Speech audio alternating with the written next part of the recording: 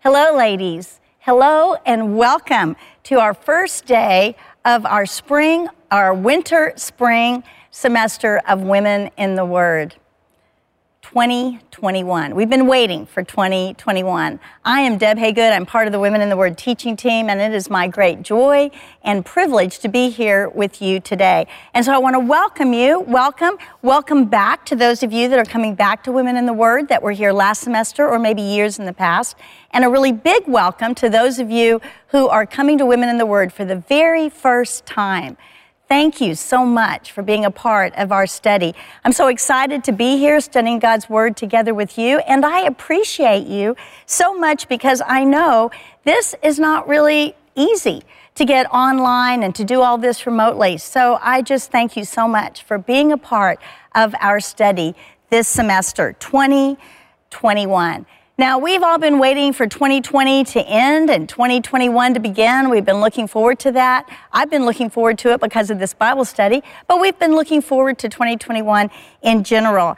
And a friend sent me some, which I thought I would read at the end of 2020, some things to consider as 2020 ended. And I thought they were pretty funny. I thought I would read those today, maybe a little bit better than our New Year's resolutions, because by this time, some of those have gone by the wayside. I mean, seriously, who thought I could really give up sugar? So, all right, let's look at this. There's 12 of them. I'm only going to read 6 of them. And the first one says, in 2019, we were told, stay away from negative people. In 2020, stay away from positive people. In 2020, the world did seem upside down. Old folks were sneaking out of the house, and their kids were yelling at them to stay indoors. This is true. I know this from personal experience. And here's my friend's favorite. This morning, I saw a neighbor talking to her dog. It was obvious she thought her dog understood her. I came into the house and told my cat. We laughed a lot. Now, some of you are laughing, but I know you bought pets during 2020 just for this reason. I never thought the comment, I wouldn't touch him with a 6-foot pole, would become a national policy. But here we are. You know, social distancing, I've been thinking about words and those 2 words, and it's interesting how we've put those together, and everybody now understands social distancing, even little kids. And here's my favorite. Never in a million years could I have imagined I would go up to a bank teller wearing a mask and ask for money. I don't know if some of you thought that, but it was sort of humorous when first time I walked up to the bank and there on the door was a big sign, mask required. Who ever thought we'd see that? And here is the last one. The dumbest thing I ever bought was a 2020 planner. 2020 planner. They may have started off with many plans, but pretty quickly, most of us, we just had a lot of blank pages.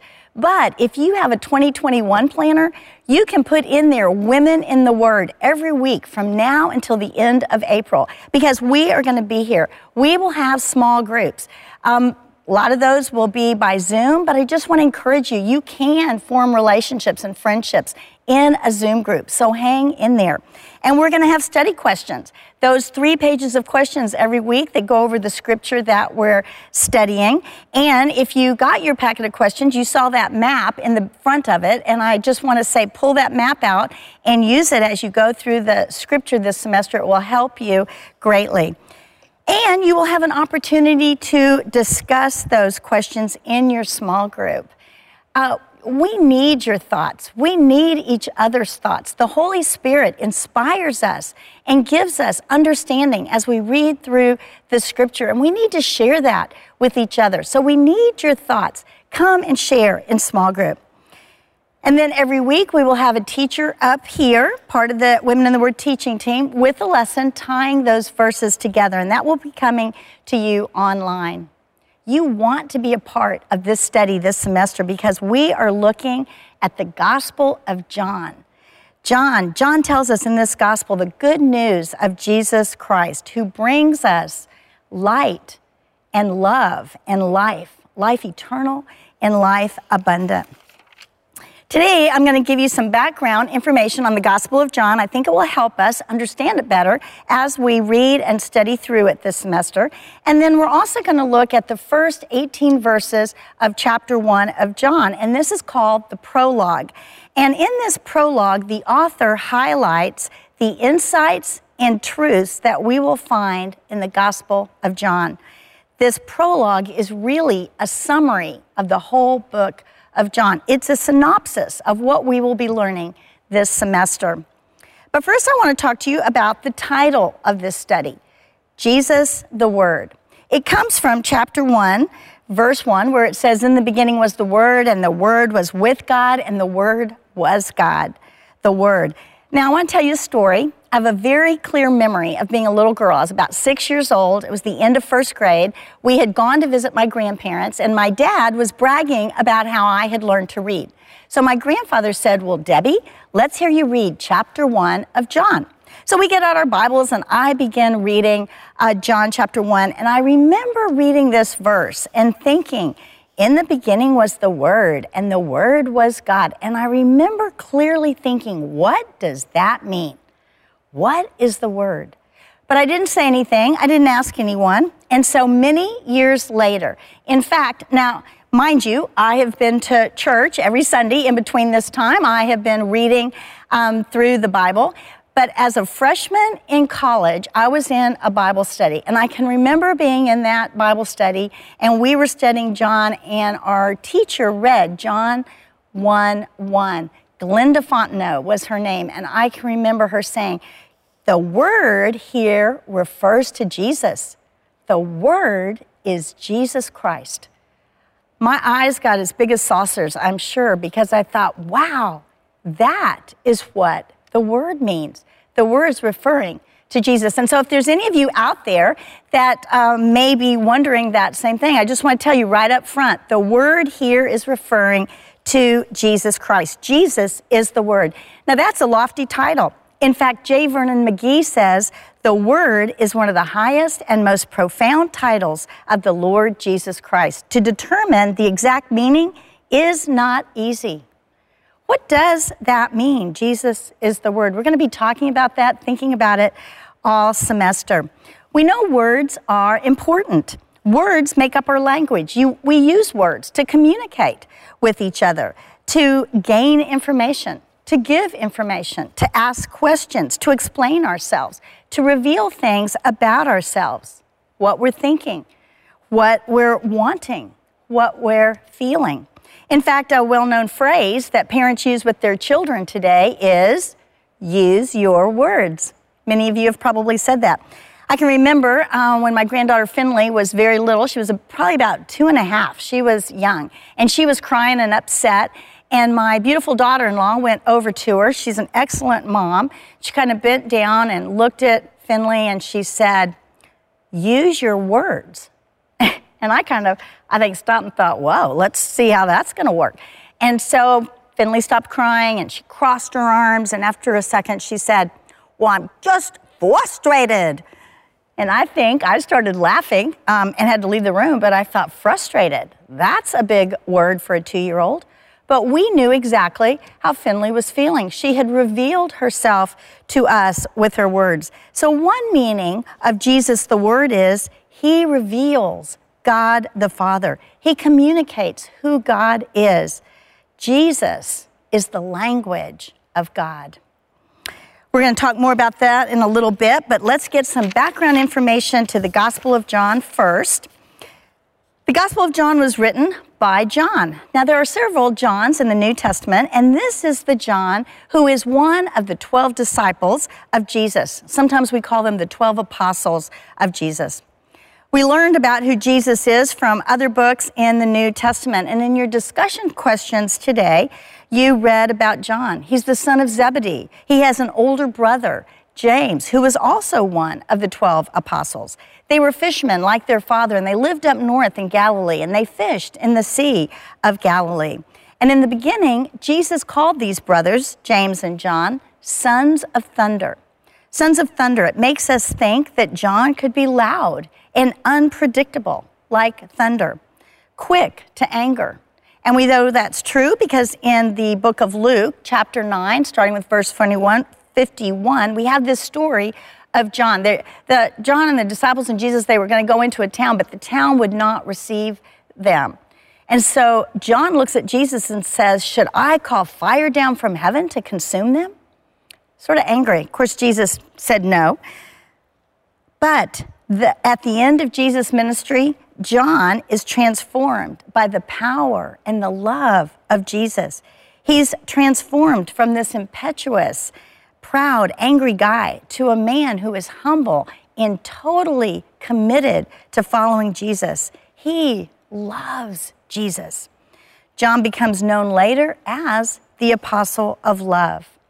John is part of that close inner circle of Jesus, Peter, James, and John, and so he is part of the group that goes up for the transfiguration of Jesus.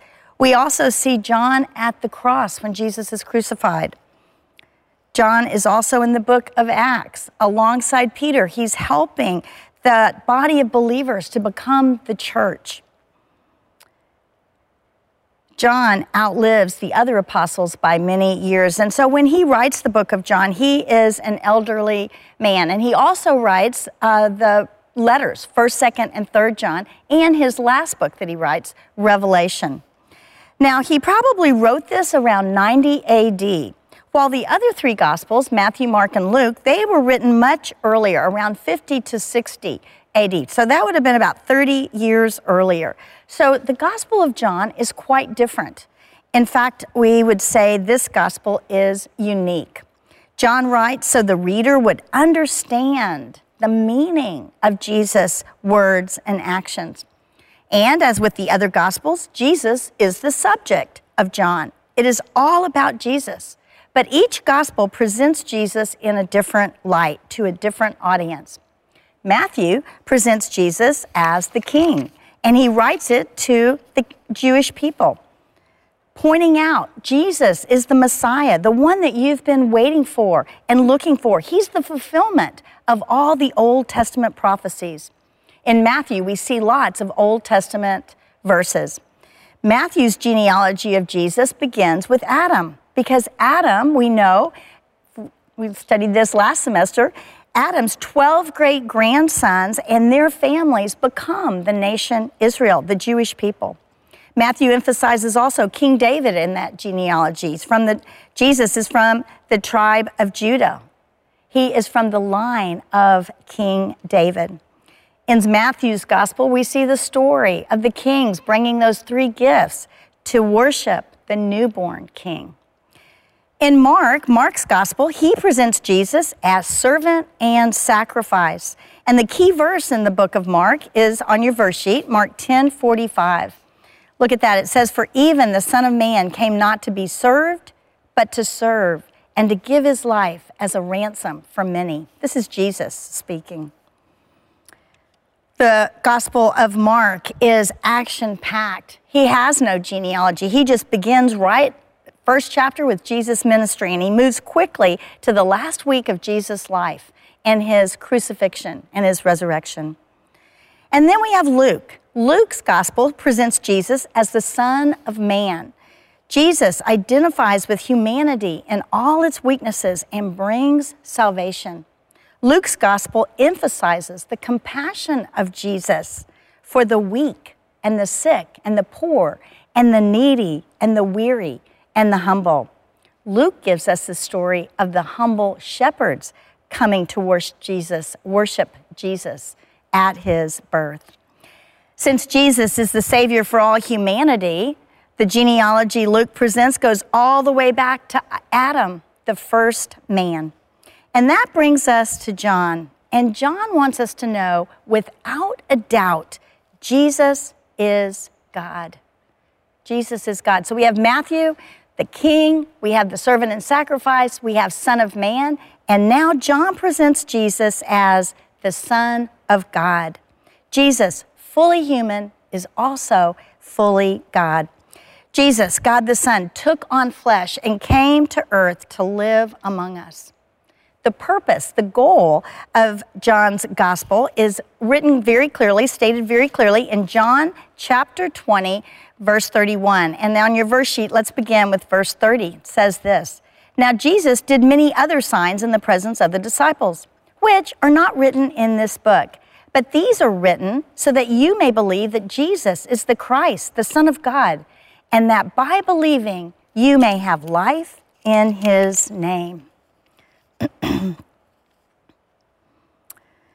Jesus is God. Without a doubt, he wants us to know that. And so everything John includes in this gospel is so that you may believe and have life, life eternal and life abundant right now. As you study John, look for the three ways, the three strategies John uses so that we may believe. And the first one is miracles. John calls them signs. And John records only 8 miracles of Jesus with the purpose that you might believe Jesus is God and he came for you. He cares for you. Second strategy, conversations. Jesus is called the Word and he uses many words in the book of John. We see Jesus having lots of conversations and discussions. They're important conversations. Sometimes they're intimate, one-on-one conversations. He has conversations with friends and conversations with his disciples and conversations and discussions with his enemies. All kinds of conversations with all kinds of people. And then the third strategy John uses is witnesses. Sometimes I think John seems like an attorney, the way that he uses witnesses to back up, to testify to the claim Jesus is God. Look for witnesses. We're going to look at our first one in just a minute, but I want to give you a little spoiler alert. Be looking for Nathanael, Martha, Thomas. Look for those witnesses that claim Jesus is God. So with that background, let's look at John 1, 1 through 18. And we're going to begin with verses 1 and 2. So chapter 1 of John. Read with me together. It says, "In the beginning was the Word, and the Word was with God, and the Word was God. He was in the beginning with God." So John presents Jesus as the Word. And the word in the Greek is logos. To the Greeks, they would understand it to mean a person's speech, an expression of thoughts, or it could mean a philosophical term conveying the rational principle that governed the universe. It's a philosophy. To the Jewish people, the Word is the source of God's message to his people. They would have known the prophets spoke his word. We see that all through the Old Testament. On your verse sheet, I have Hosea 1:1. This is one of the prophets. It says here, the word of the Lord that came to Hosea. He was one of the minor prophets. The Jewish people also would have known that the word was God's law. It was his standard of holiness. We see that in Psalm 119:11. "I have stored up your word in my heart, that I might not sin against you." And the Jewish people would have known that God's word is powerful. It brings life and healing and hope, and it lasts forever. The prophet Isaiah tells us that in chapter 40, verse 8. He says, "The grass withers, the flower fades, but the word of our God will stand forever." And for both the Jews and the Greeks, logos had the idea of beginnings. And this is how John starts his presentation of Jesus the Word. In the beginning. That must have made the Greeks kind of lean in a little closer.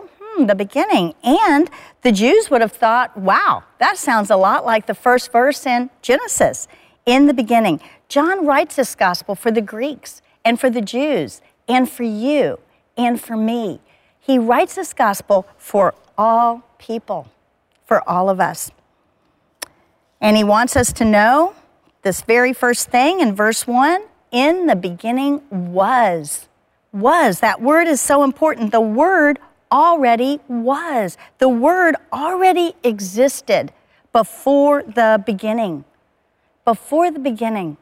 Millions, trillions, billions, quadrillions of years before the beginning, the word was. The word wasn't created.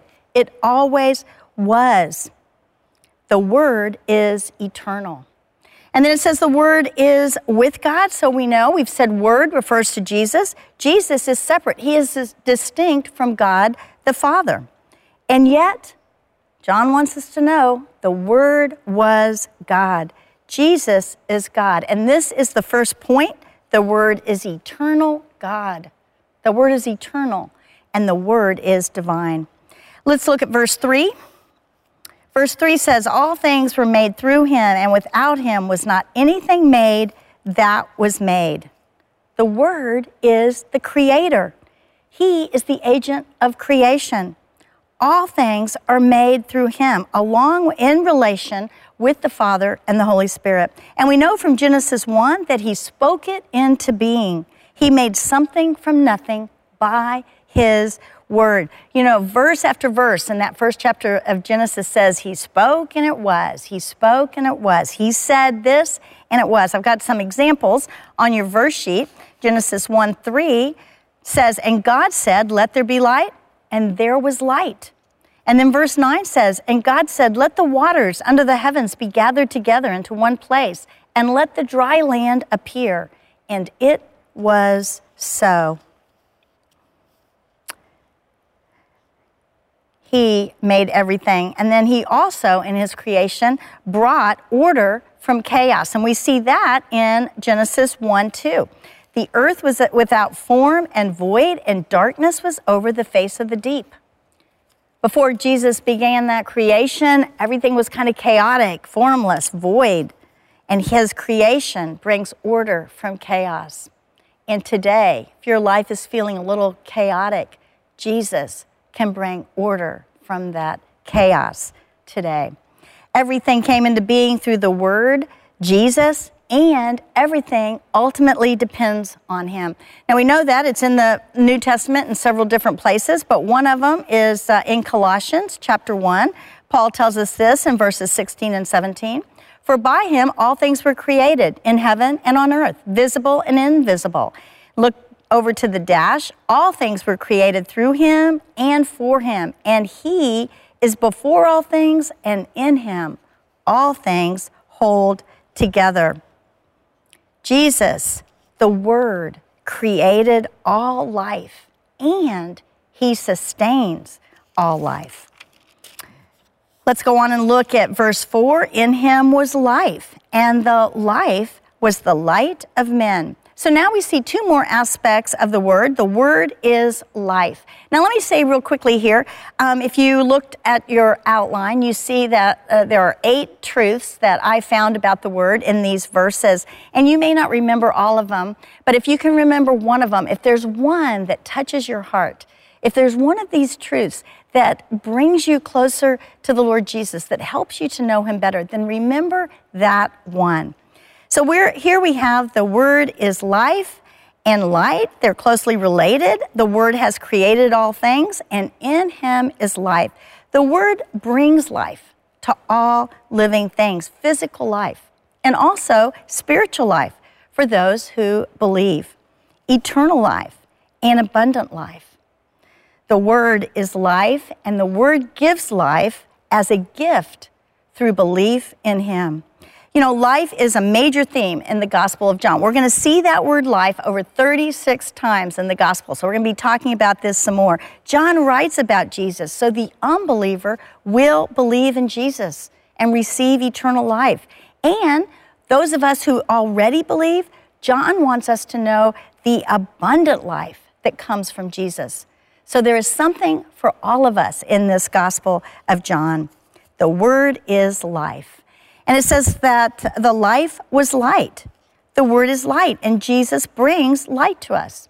Light is important for life. We all know that. Light is important for physical growth. I have a window in my house. It gets really great light, and there I put all my plants because in that light, they grow and they flourish. And how interesting during this pandemic that we've learned vitamin D helps prevent, and it helps us to get well from COVID-19. And D3, this vitamin D3, comes naturally from sunlight. I kind of just have to tell you, it sort of cracks me up every time I talk to my mom. She says, well, I was out in the sun without my sunscreen, just like the doctor said. I think she thinks it's pretty funny that now we're saying go out in the sun without sunscreen after all these years.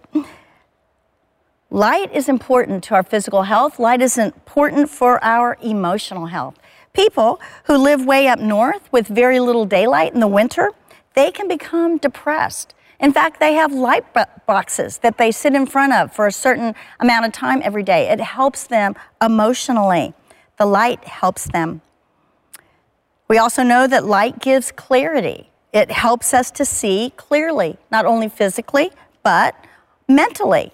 Light is understanding. Like when we finally understand something, we have that little light bulb that goes off over our head. Light means understanding or truth. And moral light is purity, holiness. John tells us the Word is light. Jesus gives us light to live by, physically, emotionally, mentally, and morally. We need light. We need Jesus. So let's look at verse 5 a little bit more here. It says, the light shines in the darkness, and the darkness has not overcome it. You know, it's amazing how a room can be pitch black and you turn on that light and the darkness disappears. Even if you light a small candle, it's amazing how much light it gives out. Light dispels darkness. I love Christmas Eve services because that's what happens. You're in a dark room and that one candle's lit, and then you pass it to the next person and the next until all the candles in the room are lit, and that room is so bright with that candlelight. Jesus, the light, shining in the darkness. John loves contrasts, and here we see his first contrast, light and darkness. He uses contrast to help us understand the meaning of something. Light, it's truth, purity, darkness. We sometimes think of it as false, evil. Jesus is light, and we can't help but think that John is using darkness to personify Satan, the false, the deceiver, the ruler of this dark world. But Satan has not overcome Jesus. Darkness has not overcome the light. Let's look a little bit more about light. Verse 6. There was a man sent from God whose name was John. He came as a witness to bear witness about the light, that all might believe through him. He was not the light, but came to bear witness about the light. The true light, which gives light to everyone, was coming into the world. So here John introduces his first witness. We see his first witness. And this John is different from the author. This John is John the Baptist. And we're going to talk about him more next week and in the weeks to come. And in your study questions today, you may have learned that he was sent from God as the forerunner to Jesus. And his job was to get the Jewish people ready and prepared for the coming of Jesus. So this makes John the Baptist a perfect witness to testify Jesus is God the Son, who comes into the world as the true light, bringing life and light to everyone who would believe in Jesus. The Word is light, and Jesus brings light for us to live by today. Verses 10 and 13, look at that. We're going to see another contrast. Verse 10 says, he was in the world, and the world was made through him. Yet the world did not know him. He came to his own, and his own people did not receive him. But to all who did receive him, who believed in his name, he gave the right to become children of God, who were born not of blood, nor of the will of the flesh, nor of the will of man, but of God. So here we see another contrast, and John is going to use this throughout his gospel. This is a preview of what we're going to see over and over again in the Gospel of John. Those who reject the word and those who receive the word. The unbelievers and the believers. And verses 10 and 11 are so sad to me. Jesus comes into this world he made, to his creation, and to his people. First of all, to his people, the Jews. They were looking for him. They were looking for the Messiah. They knew the Old Testament prophecies. They knew the Messiah was coming. He would be born in Bethlehem. And guess what? they did not recognize him. They did not recognize him. They did not accept him. They did not believe him. They did not receive him. Instead, they rejected him and ridiculed him and mocked him and tormented him and persecuted him. They rejected him. But it says, to all who believe in Jesus, all who receive him, we will become children of God. Now, there's two things here to note. The first one is, it's nothing that we do. It's not the family we're born into. It's not our will. It's not our flesh. It's not our power or our abilities. God grants it.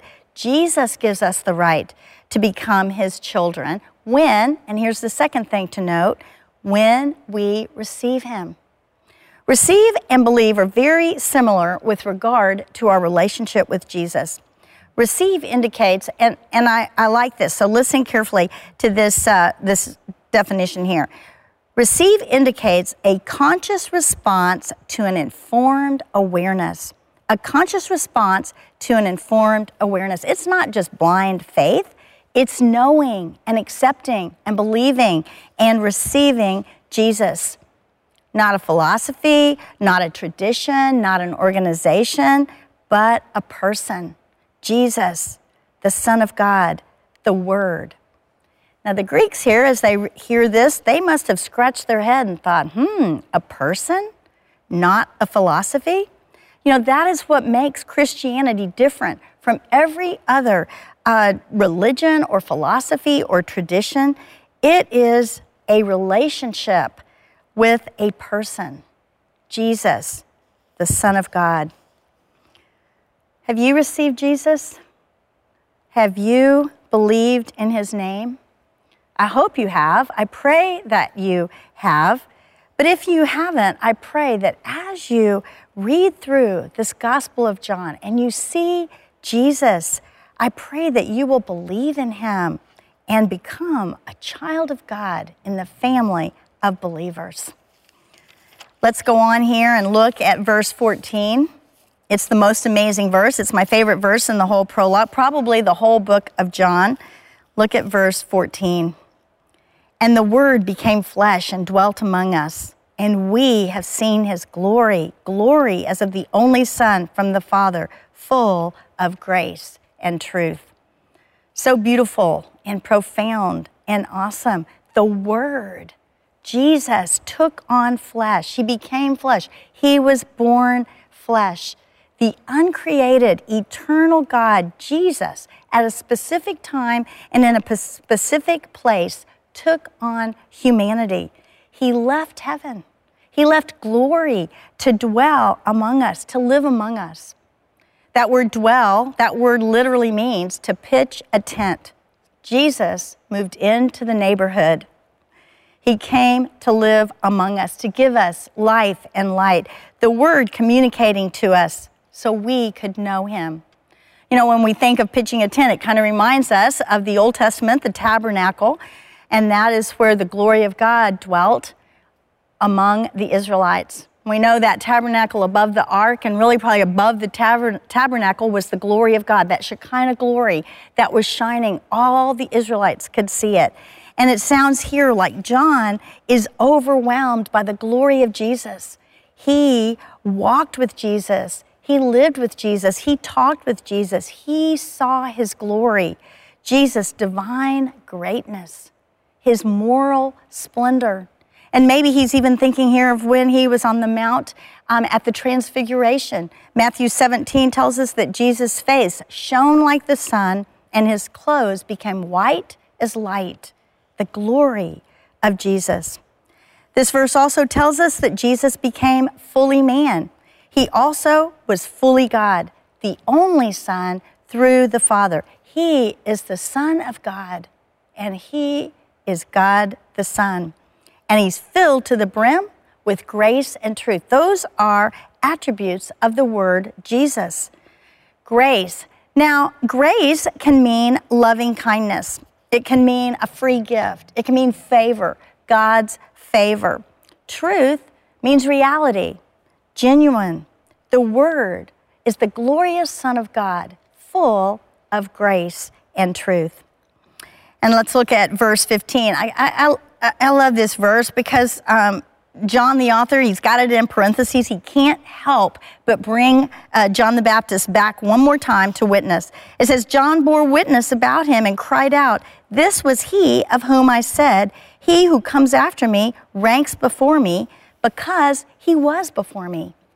So John the Baptist is saying Jesus was born after me and his ministry came after my ministry, but he ranks before me because he was before me, because he is God. He existed before the beginning. Fully man and fully God. What an amazing truth this is. We can't even really comprehend Jesus being fully God and fully man. And then look at verse 16. It picks up where we left off in verse 14. That verse 14 said, full of grace and truth. And verse 16 says, for from his fullness we have all received grace upon grace. For the law was given through Moses. Grace and truth came through Jesus Christ. Moses gave God's law, all the commandments in the Old Testament, but Jesus came to perfectly fulfill the law. Jesus will die on the cross as our sacrifice, shedding his blood to pay the penalty of our sin once and for all. The law highlights God's justice and holiness, while Jesus comes highlighting God's mercy and his love and his forgiveness and eternal salvation. And when it says there in verse 16, from his fullness we have received, Jesus is filled to the brim. He is not lacking. He is never going to run out of power and strength and grace and love. He is filled to the brim. He is all we need. Jesus is sufficient. He is sufficient. And that phrase there, grace upon grace, that literally means grace in place of grace. It's grace replenishing grace. From the fullness of Jesus, we receive grace after grace after grace, favor, blessing, love, over and over, grace after grace. A beautiful visual for me is the ocean. Wave after wave, never stopping, wave after wave. Over the holidays, I had the great privilege and the great joy. I love the ocean. I had the great joy of being at the Atlantic Ocean and also being at the Gulf of Mexico. And in both places, as I stood on the beach, I watched the waves coming in to the shore, wave after wave. Sometimes crashing waves coming in, sometimes just gentle waves lapping, but always wave after wave, never stopping. And as I saw that and watched that, I considered God's grace in my life. God's grace coming over me like the waves, sometimes crashing over me, giant blessings, sometimes just that gentle, sweet love and grace of Jesus coming over me, wave after wave after wave. And the last verse, 18, says, no one has ever seen God, the only God who is at the Father's side. He has made him known. The Word reveals God the Father. The Word, Jesus, is the expression of God. Jesus is the communicator of God. Jesus is the language of God. We're kind of back where we started at the beginning. Jesus, the language of God. And as we study John this semester, all these truths about the Word that we have looked at today, we're going to see them repeated and explained by Jesus. He is the Word.